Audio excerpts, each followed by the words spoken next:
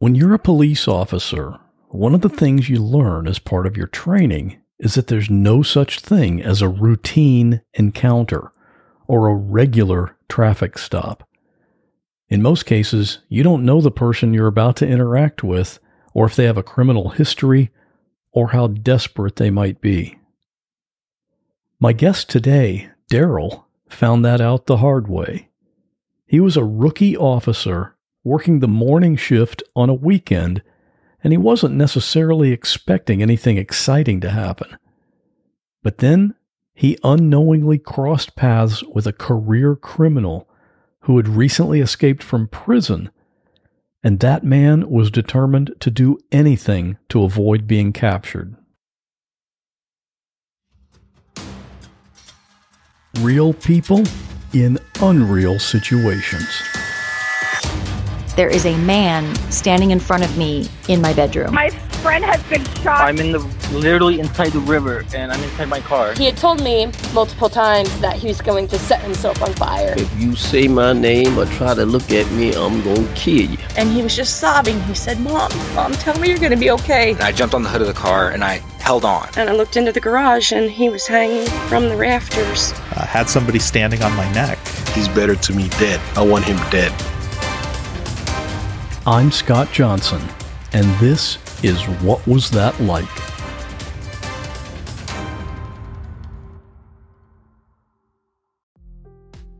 Hey, it's Scott, and guess what? You're about to hear an ad, and that's both good and bad.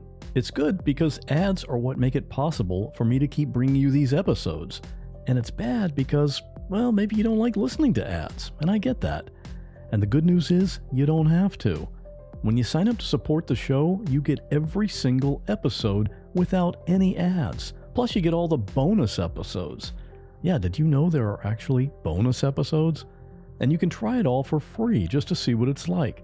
If you're on an iPhone, just go to the What Was That Like podcast, and at the top, click on Try Free, and you're in. On Android, just go to whatwasthatlike.com/plus and try it out completely free.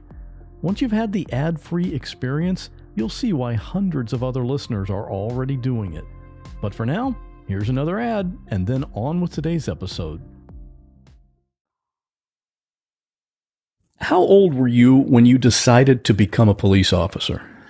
When I actually decided I was going to start testing and whatnot, I was probably about 19 years old, and obviously too young to test because you had to be 21 back then.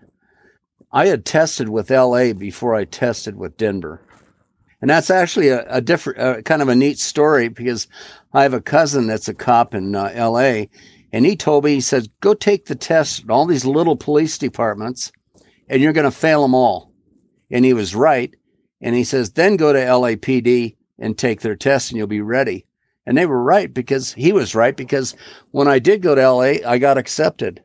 So then I had to make a decision. Did I want to live in LA or come back home to Denver?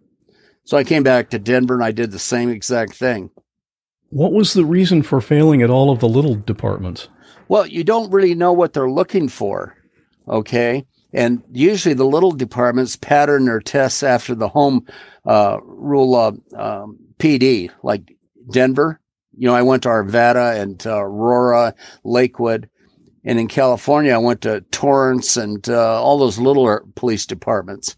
It was true. You bomb out. I mean, you don't know what they want, and then you start getting the idea what they want. And it worked. I can tell you that. So you had been a cop for a couple of years. This thing that we're going to talk about that happened in Denver. And how old were you at that point? I think I was 21 or 22. Because I came on in 1970 and I got shot October 3rd of 71. So just almost a couple of years then. Yep. I was a rookie.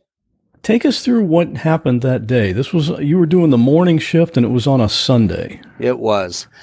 It was kind of a chilly time, and part of my precinct was projects. And I had just gotten a twist and chocolate milk at Winchell's, and I was going to 44th and La Pan to Sunnyside Drug to get a Sunday paper. And I was going down Mariposa Way when I spotted this little black Chevy, and there was two females in it, and the passenger was a male, and he had this weird Castro hat on. You know, the hat that Castro always wore, and it had some buttons on it. And he looked like a tough guy. So I got nosy, and I pulled around and got behind him and walked up to the passenger side and ID'd him. And I asked him for his driver's license. And he acted like he could only speak Spanish. And I didn't believe him, of course. But he had a coat laying across his leg. And I took that off and put it on the top of the car. He pulls a wallet out, and in the wallet, he had some pictures of some children and a Social Security card with the name Luis Archuleta on it.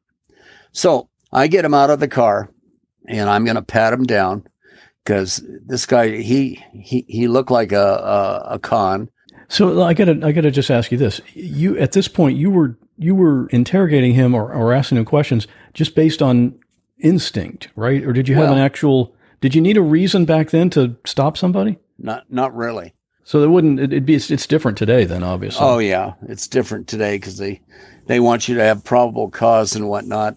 And back then, your probable cause was the guy looked like a character. You know, now he's producing a Social Security card, and he doesn't have a picture ID. He had joint tattoos. So anyway, I get him to the back of the car, and I tell him to put his hands on the trunk. And rather than do that, he turns sideways and he's shuffling down the trunk with his butt towards the trunk, and his right elbow is going up. Well, I was real close to him. So I decided, well, I'm going to hit him and tried to get the gun away from him. So I hit him in the temple, knock his glasses, his sunglasses and hat off. And stupid here, I reach across his body, and he's got a revolver. I'm really no match for him. You know, what I didn't know is that he was pumping iron in the penitentiary, and, he was a beast. So he levels the gun, pulls the trigger, and I go down.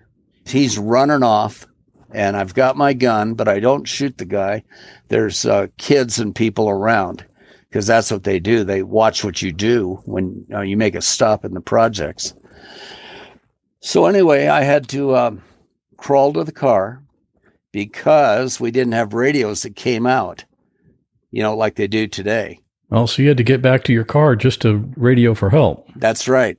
And secondly, we didn't have bulletproof vests, and that's why I took one in the 9 ring. So where is that? What's that section? Well, imagine a body target, and 10 is your heart area, 9's the next area around it, 8 is around that, and it goes out from the heart on out. So it was the 9 ring, and we say the 9 ring. So what we didn't know at that time was that he was an escapee from California. He had escaped from a penitentiary there, and he was doing time with a certain individual that told him, well, go to Denver and you can hide out with my old lady. You'll be safe there. And that's why he was in Denver. If you would have known that ahead of time, you probably would have approached him a little differently, right? Oh, yeah. I'd have taken him at gunpoint and called for backup. You see, back in those days, the morning shift were solo cars. They weren't 2-man cars. Something that I've never believed in. I always have felt that every shift should have nothing but 2-man cars. So, what did it feel like to get shot? Oh my goodness. It kind of knocked the wind out of me, and I couldn't get my legs to work. And I had to crawl to the car, and I was thinking, God, am I shot in the spine? I didn't know. And it wasn't really painful. It didn't get painful till later. So, maybe because of adrenaline? Probably. So that was basically the shooting incident itself. So you were probably out of commission for a while. Oh, yeah, many weeks. And I was in the hospital for actually, I don't know if it was about 3 weeks or what, but the bullet did a lot of damage. And so, I was lucky to be alive. Now, if I had to do over, knowing what I know now or 2 years later in my career, I would have backed up, pulled my gun, and shot it out with him. I'd have never hit him or tried to fight him It was stupid on my part. Yeah, but you were still a rookie. That's true. That's true. So he ran off, and so what happened from that point? Well, the Crusade for Justice got him out of Denver and took him to Mexico. So he's down in old Mexico, and he gets in trouble down there, and they have we've never been able to verify, but we think that he was involved in a shooting with a bunch of other guys that were dealing narcotics and, just being kind of like rebels in a way. They were anti-everything. And he gets caught, and they're torturing him, supposedly. He later says that they had him sitting on ice blocks and beating him with a rubber hose and all this stuff. I don't know if that's true, but he got to an American consulate and says, "Hey, get me out of here. I shot a cop in Denver." And that's how we got him back. That's when we learned his real name was Lawrence Pusateri. So he was being treated so badly in Mexico that he wanted to come back and be tried for shooting you. Absolutely. That was the lesser of the two evils, and he thought that they were going to kill him. And so we get him back, and we go to trial. He gets 9.5 to 14, and I didn't think that was a very big sentence, but that's what he got.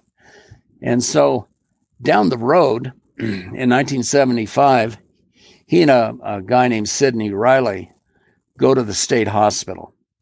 All the inmates in Colorado, if they have to have an operation or a procedure, they have to go to the state hospital in Pueblo. So anyway, they go there, and they go in, and I guess they asked to use the bathroom. And they had guns waiting for them. So they armed themselves. Now they have an accomplice that has a car there waiting for them. And they shackle up the two guards in the bathroom, and they make their escape. This sounds like a movie. No kidding. I agree. It's like a movie script. So the whole thing, the whole hospital trip, they had all planned this all out, obviously, ahead of time. Oh, yeah. They had it planned. It was orchestrated beautiful. You know, if I get a chance to talk to him, which I'm going to try to do when he hits Canyon City, he's in diagnostic right now. I'm going to congratulate him. This escape during the hospital trip, would today's procedures have prevented that kind of escape? I have no idea.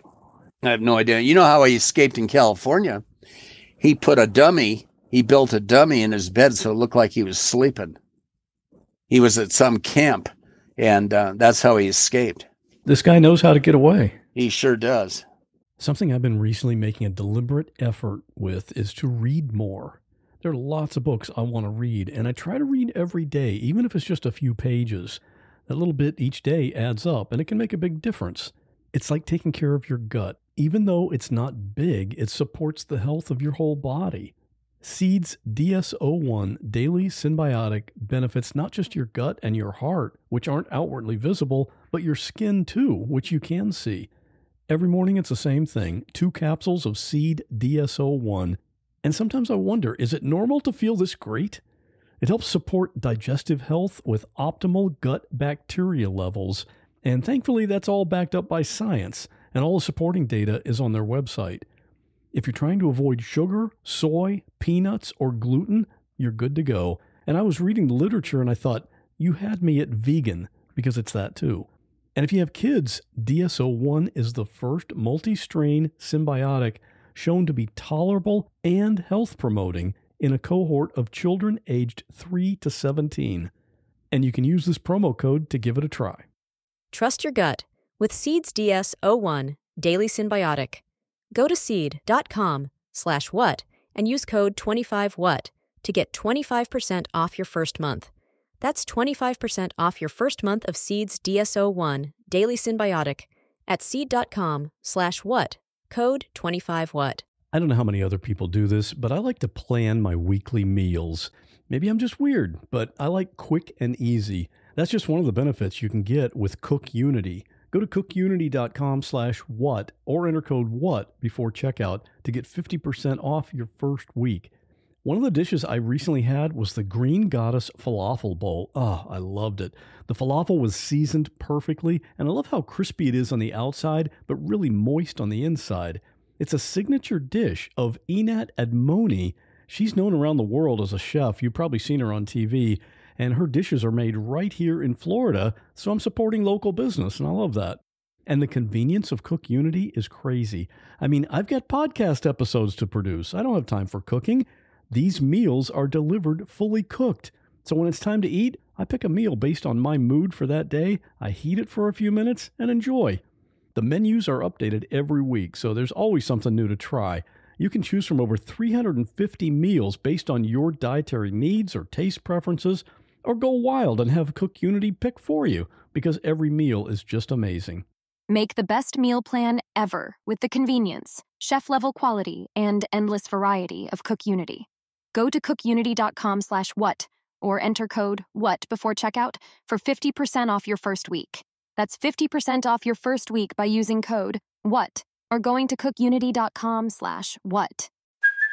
Hey, it's Kaylee Cuoco for Priceline. Ready to go to your happy place for a happy price? Well, why didn't you say so? Just download the Priceline app right now and save up to 60% on hotels. So whether it's Cousin Kevin's Kazoo Concert in Kansas City, go Kevin, or Becky's Bachelorette Bash in Bermuda, you never have to miss a trip ever again. So download the Priceline app today. Your savings are waiting. Go to your happy place for a happy price. Go to your happy price, Priceline. Yep. So that must have been kind of discouraging for you to realize, wow, this guy shot me and now he's free again. Yeah. And, I initially tried to find him, and I really didn't think he'd be in Denver. I mean, it's not that we didn't look there, and we contacted my informants and all that stuff and trying to find him. But I didn't think he'd go there, and I knew he wouldn't go back to Mexico, and I didn't think he'd go back to California where his mother is. And I was right, because the 3 states I thought he might have lit in, he did. So now Sidney Riley, who escaped with him, was caught. I don't know how quickly, but it was pretty quickly. Of course, Pusateri, he's bragged when they arrested him and stuff that he was on the run longer than anybody. Whitey Bulger was only on the run for 18 years. So. So you didn't give up on tracking this guy down. Oh, no. I made it kind of like a hobby. For these past 46 years, I'd contact my informants and family members of the gals that were in the car, and just general bad guys, just so they would talk. And I know they were talking, saying that crazy Cinquana's still looking for the guy that shot him and all that. So anyway, it paid off. I know for the rest of your career, you kind of kept track and tried to find him. But this, you're talking about even after you retired. Oh, yeah. I just kept hammering away. I'm pretty persistent. It was June 24th of 2020, and I got the phone call, and this person said, I've been thinking about it, and I'm going to tell you where your guy is that shot you. And he did. He said, this guy's living in Espanola, New Mexico.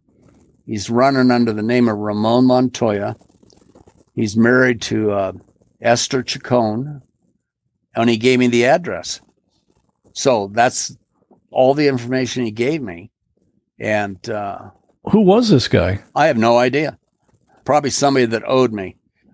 So I took that information and plugged it into my databases. And lo and behold, up he pops, Ramon Montoya. He had a phony date of birth, and there was Esther Chacon. There was the address he gave me. So, I kept digging from there, and I found that he was arrested in, I think it was Henderson, New Mexico, in 2011 for DWAI. And I called them, and they couldn't or wouldn't give me a picture or his fingerprint card. They couldn't find his fingerprint card, by the way.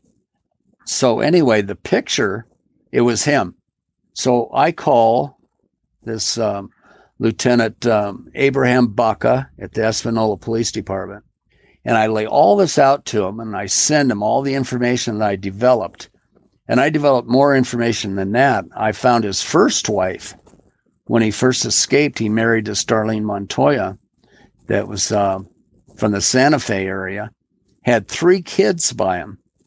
And when the FBI interviewed her, she says, I divorced him because he was mean and violent and he sexually assaulted my daughter. And that's why she divorced him. I later called her and she was really cooperative. And she says, I'm glad you survived meeting him because he's really dangerous. I also tried to call his other family, the Chacon family, except they didn't like me and they wouldn't talk to me. You know, they said I was heartless, going after an old man that was sick and all this stuff. I can't imagine you had a whole lot of sympathy for him. No, I didn't. I didn't care. I don't care if they like me or dislike me. It's pretty amazing that he stayed in the United States, though. This guy, he's smarter than I ever thought. He was really smart. To stay hidden for 46 years. Now, think about that. 46 years. Now, Darlene and one of the sons, Mario, said that he admitted that he shot a cop in Denver to them and that he'd been on the run and all that.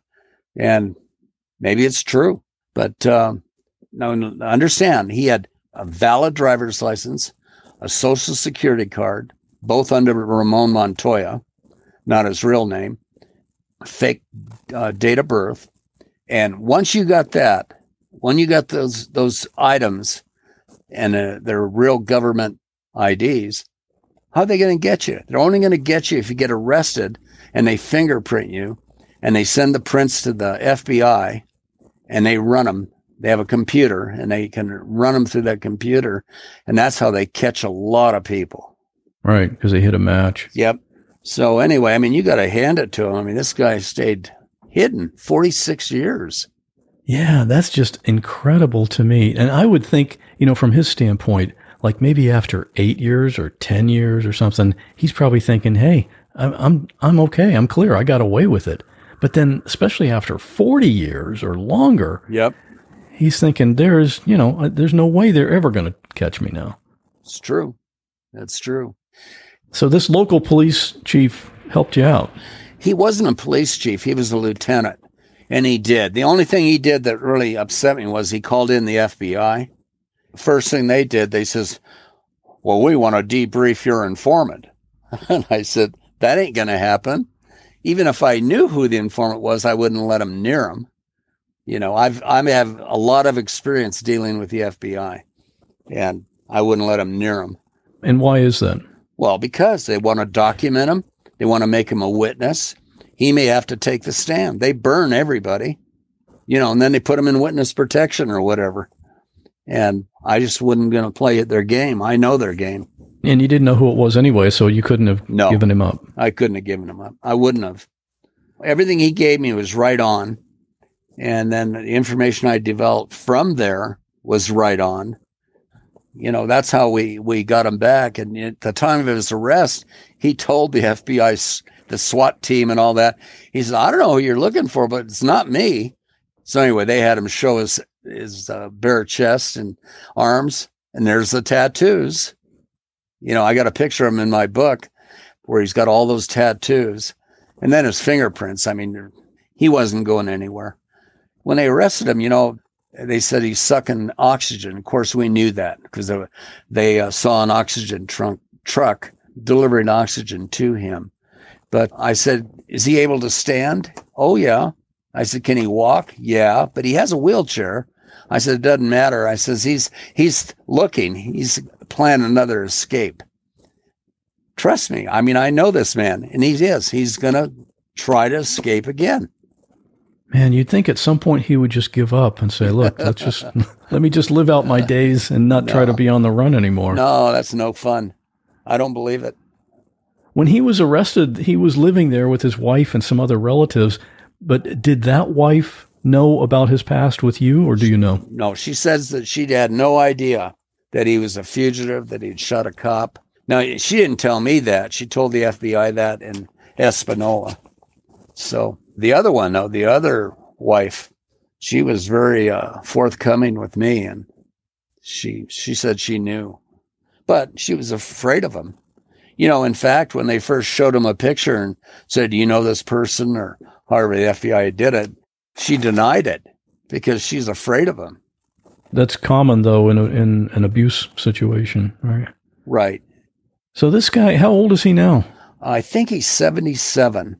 He's born in 43. His real date of birth. Boy, what a life. Oh, my goodness.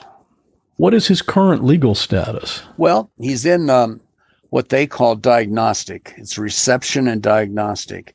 And it's a building on Smith Road in Denver where everybody goes prior to being shipped to an institution like Canyon City or Buena Vista or one of the privately owned penitentiaries.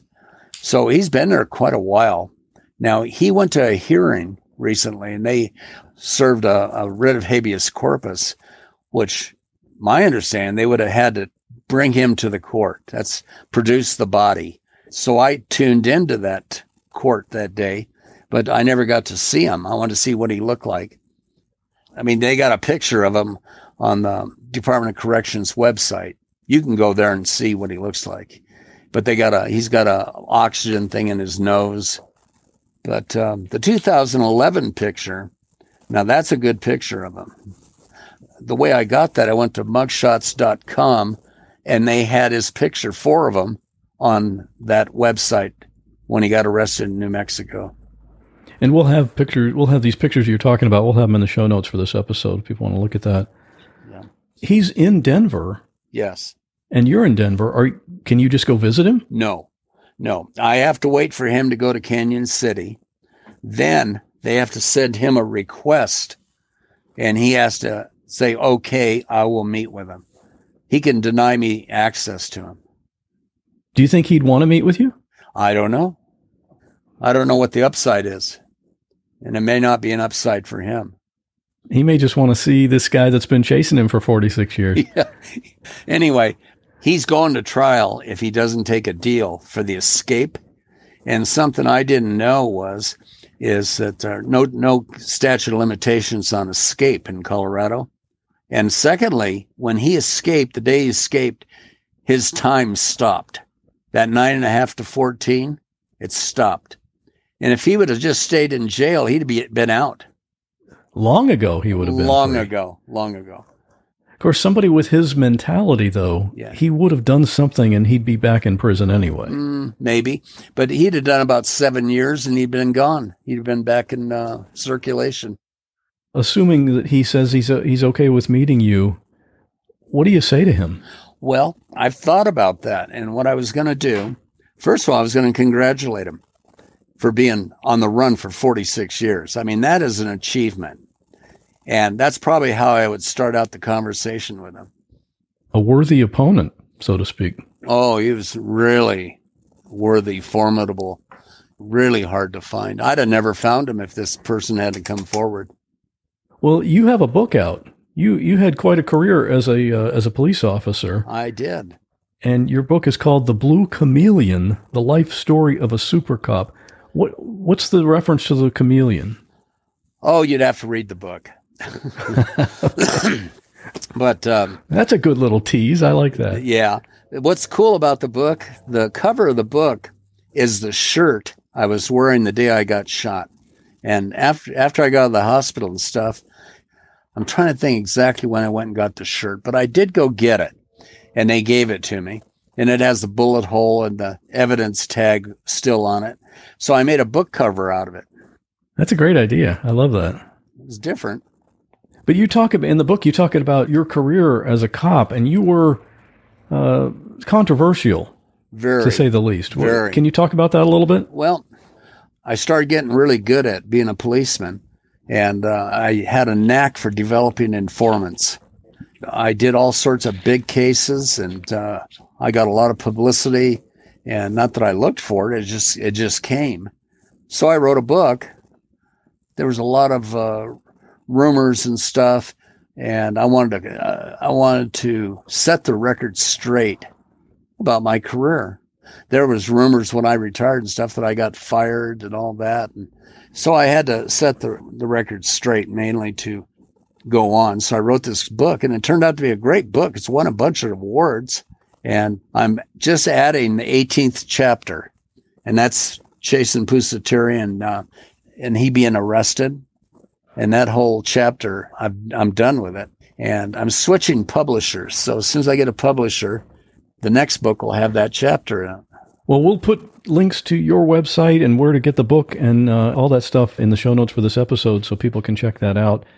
Daryl, I applaud you for your persistence in trying to catch this guy. I'm glad he's back in prison where he belongs, and thanks for telling your story. Well, thanks for asking. If you want to find out more about Daryl and the book he wrote about his lifelong career as a police officer, check out his website, which is thebluechameleon.net. And I wanted to let you know about a few ways you can connect with me and the podcast that you might not be aware of. First up, do you get my emails? I send out an email every time a new episode comes out, and I'd love to include you in that. You can subscribe, and it's free, of course, at whatwasthatlike.com/email. And if you're on Reddit, and I know some of the listeners to this podcast are die-hard Redditors, this podcast has its own subreddit. I think right now there are only about 100 people subscribed there, but it keeps growing steadily. That's at reddit.com/r/whatwasthatlike. And I also post something new and unusual on Instagram almost every day. And there are over 10,000 people following me there, which is at instagram.com/whatwasthatlike. And if that's not enough, you've heard me invite you already to our Facebook group, where we have about 1,200 podcast listeners having discussions about all kinds of stuff. That's at whatwasthatlike.com/Facebook. All right, so that should give you enough ways to stay in touch and keep up with what's going on. And to close out the show, something a little different. I get a lot of people contacting me with their stories to see if their story might be a podcast episode, and for the vast majority, I have to decline. And there are lots of reasons for this, which I won't go into right here. For a lot of them, the story itself might be really interesting, but for one reason or another, it's just not a good fit for an episode. So to end today's show, I'd like for you to hear a few of those. Take care. I'll see you in 2 weeks. My father was in an accident involving a train when I was a child. He was out late with some friends and on his way home when he came upon an uncontrolled railroad crossing, which essentially means that there are no signals or gates. It's just a crossing kind of on a country road, and he didn't see the train approaching, so it hit him and he died instantly. My family really struggled with it, and to this day, I have not asked where it happened specifically. We don't talk about it often, and I know if I knew the location, I would never be able to cross the tracks again. But of course, every time I cross tracks, I wonder if those are the ones that it happened. But I'm working on healing from it, despite the fact that it's been 17 years now. It's still prevalent in my mind, and anytime I hear a train whistle or see railroad tracks, I think of him. One strange thing about his passing was shortly before he died, we went to Six Flags as a family, and we were waiting in line, and they had the little sweepstakes that you can enter in the little plastic box, and he entered us in a free trip to Hawaii. And I've always wondered, do people even win those things? But for whatever reason, after he passed, we got a phone call, and we had won, and we ended up spending approximately 2 weeks in Hawaii after he died. And he was the type of person that loved the beach, and I mean, in my eyes, it was a gift from him, and to this day, I will forever view it that way. I'm definitely looking for support groups if anyone else has been through something similar. Family members lost due to a car accident involving a train. You can reach out to me at amberrhasty@gmail.com. Thank you. Visiting my Uncle Bob and Aunt Margie's dairy farm was something I looked forward to on our once-a-year family trip to the country. I loved the cows and the cornfield. Their dogs were a pleasure too, since we didn't have any pets. Aunt Margie would cook up a great country supper when we visited. Uncle Bob once gave me and my sister a ride on the tractor which was pulling a corn harvester through the field. It was exhilarating to watch the corn fly up from the stalk and fall into the large container behind the tractor to be brought to the silo. Those were the best days, and I wished I could live on a farm instead of the city. I had just turned 11 before this visit in the late 1950s, and it was getting late in the day, and we hadn't been to the cornfield yet. I wanted so badly to stand next to those tall stalks and maybe walk around a bit. The adults were sitting in chairs near the garden, and I stood in front of my father and asked, "Can I go for a walk in the cornfield?" He ignored me and kept conversing with Uncle Bob, so I stood in front of my mother and asked the same question. She wouldn't answer me. These were the days of children being seen and not heard. I decided it was getting late and we would be leaving soon, so I made the decision to go see the cornfield by myself. I walked past the silo and came to the gate in the fence. I unlatched it and walked through onto a dirt ground. The cornfield was in sight, and I took 4 steps toward it, and then my feet wouldn't move anymore.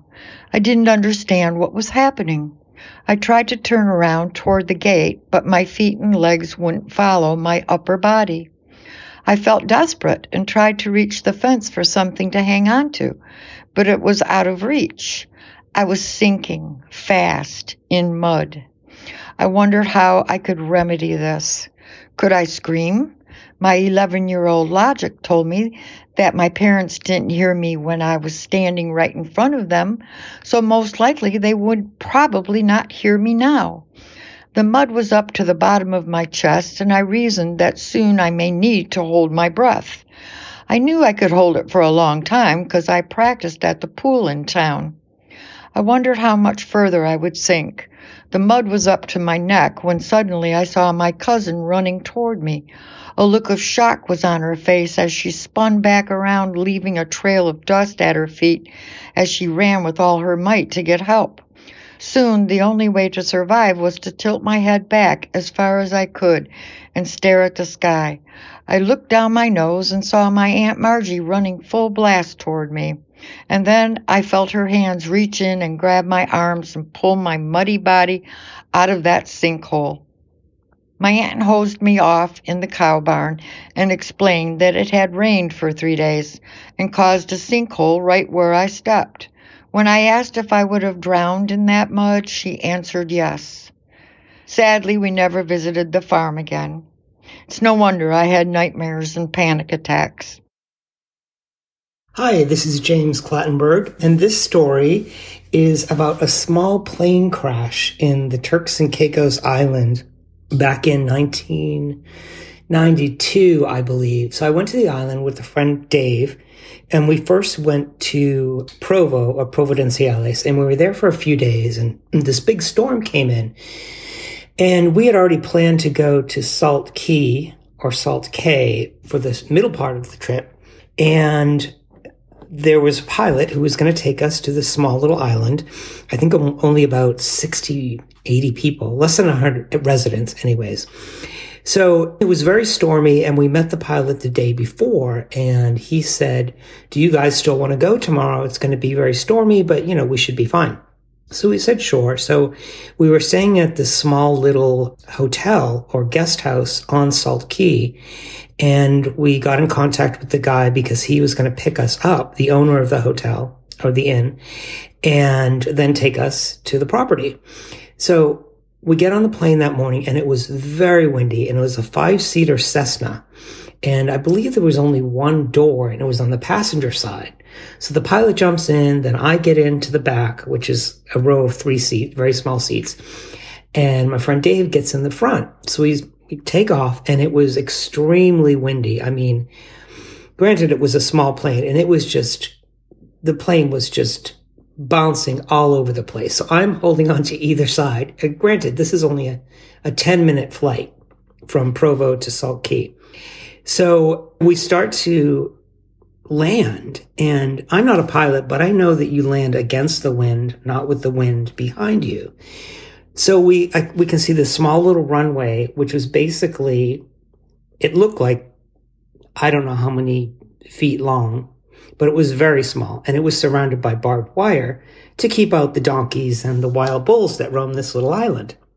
So we're landing, and the wind is just pushing us so fast towards this runway. And so we basically just slam into the ground, and the pilot just says, "Oh shit." And he immediately turns the wheel, and the landing gear just collapsed, and we are scraping along sideways towards the end of this runway. And at the end of the runway, there's a row of barbed wire, like I was mentioning, to keep out the wild animals. So the propeller flies off. We're skidding, and it was sort of like being in a car in the snow where there's no control. You don't know when it's going to stop. And we're just skidding along, and all of a sudden the plane stops probably 10 feet short of the end of the runway. One wing is through the barbed wire, and then beyond that, there's a ditch. The pilot immediately unbuckles his seatbelt, jumps out over my friend Dave, who is a big guy, like football player guy, and and he runs down the runway and leaves us there. So we're stranded. We're thinking, oh my God, is this plane going to blow up? I mean, it all happened so quick, and we just slammed into that runway, and we both thought that the plane was going to, who knows, explode. So he runs off. We get out of our seatbelts. We get out of the plane, and, we're running away from the plane, and we see the guy who owned the inn, who was there to pick us up. And he looks at us and he says, "I have lived on this island for 15 years. I have never seen a plane come in so fast." He said, "I thought you guys were goners. Now, would you like a cocktail, or do you need to change your underwear?" So I laugh about it now, but it was scary, scary, scary, because it was just, it was funny. And then there were other things that happened on that particular island, like I was chased by a donkey, and then I was sucked into the ocean. So in the end, we ended up laughing about it, but we called it Death Island because so hopefully nothing like that will ever happen again. So, but anyways, that's my little airplane crash story.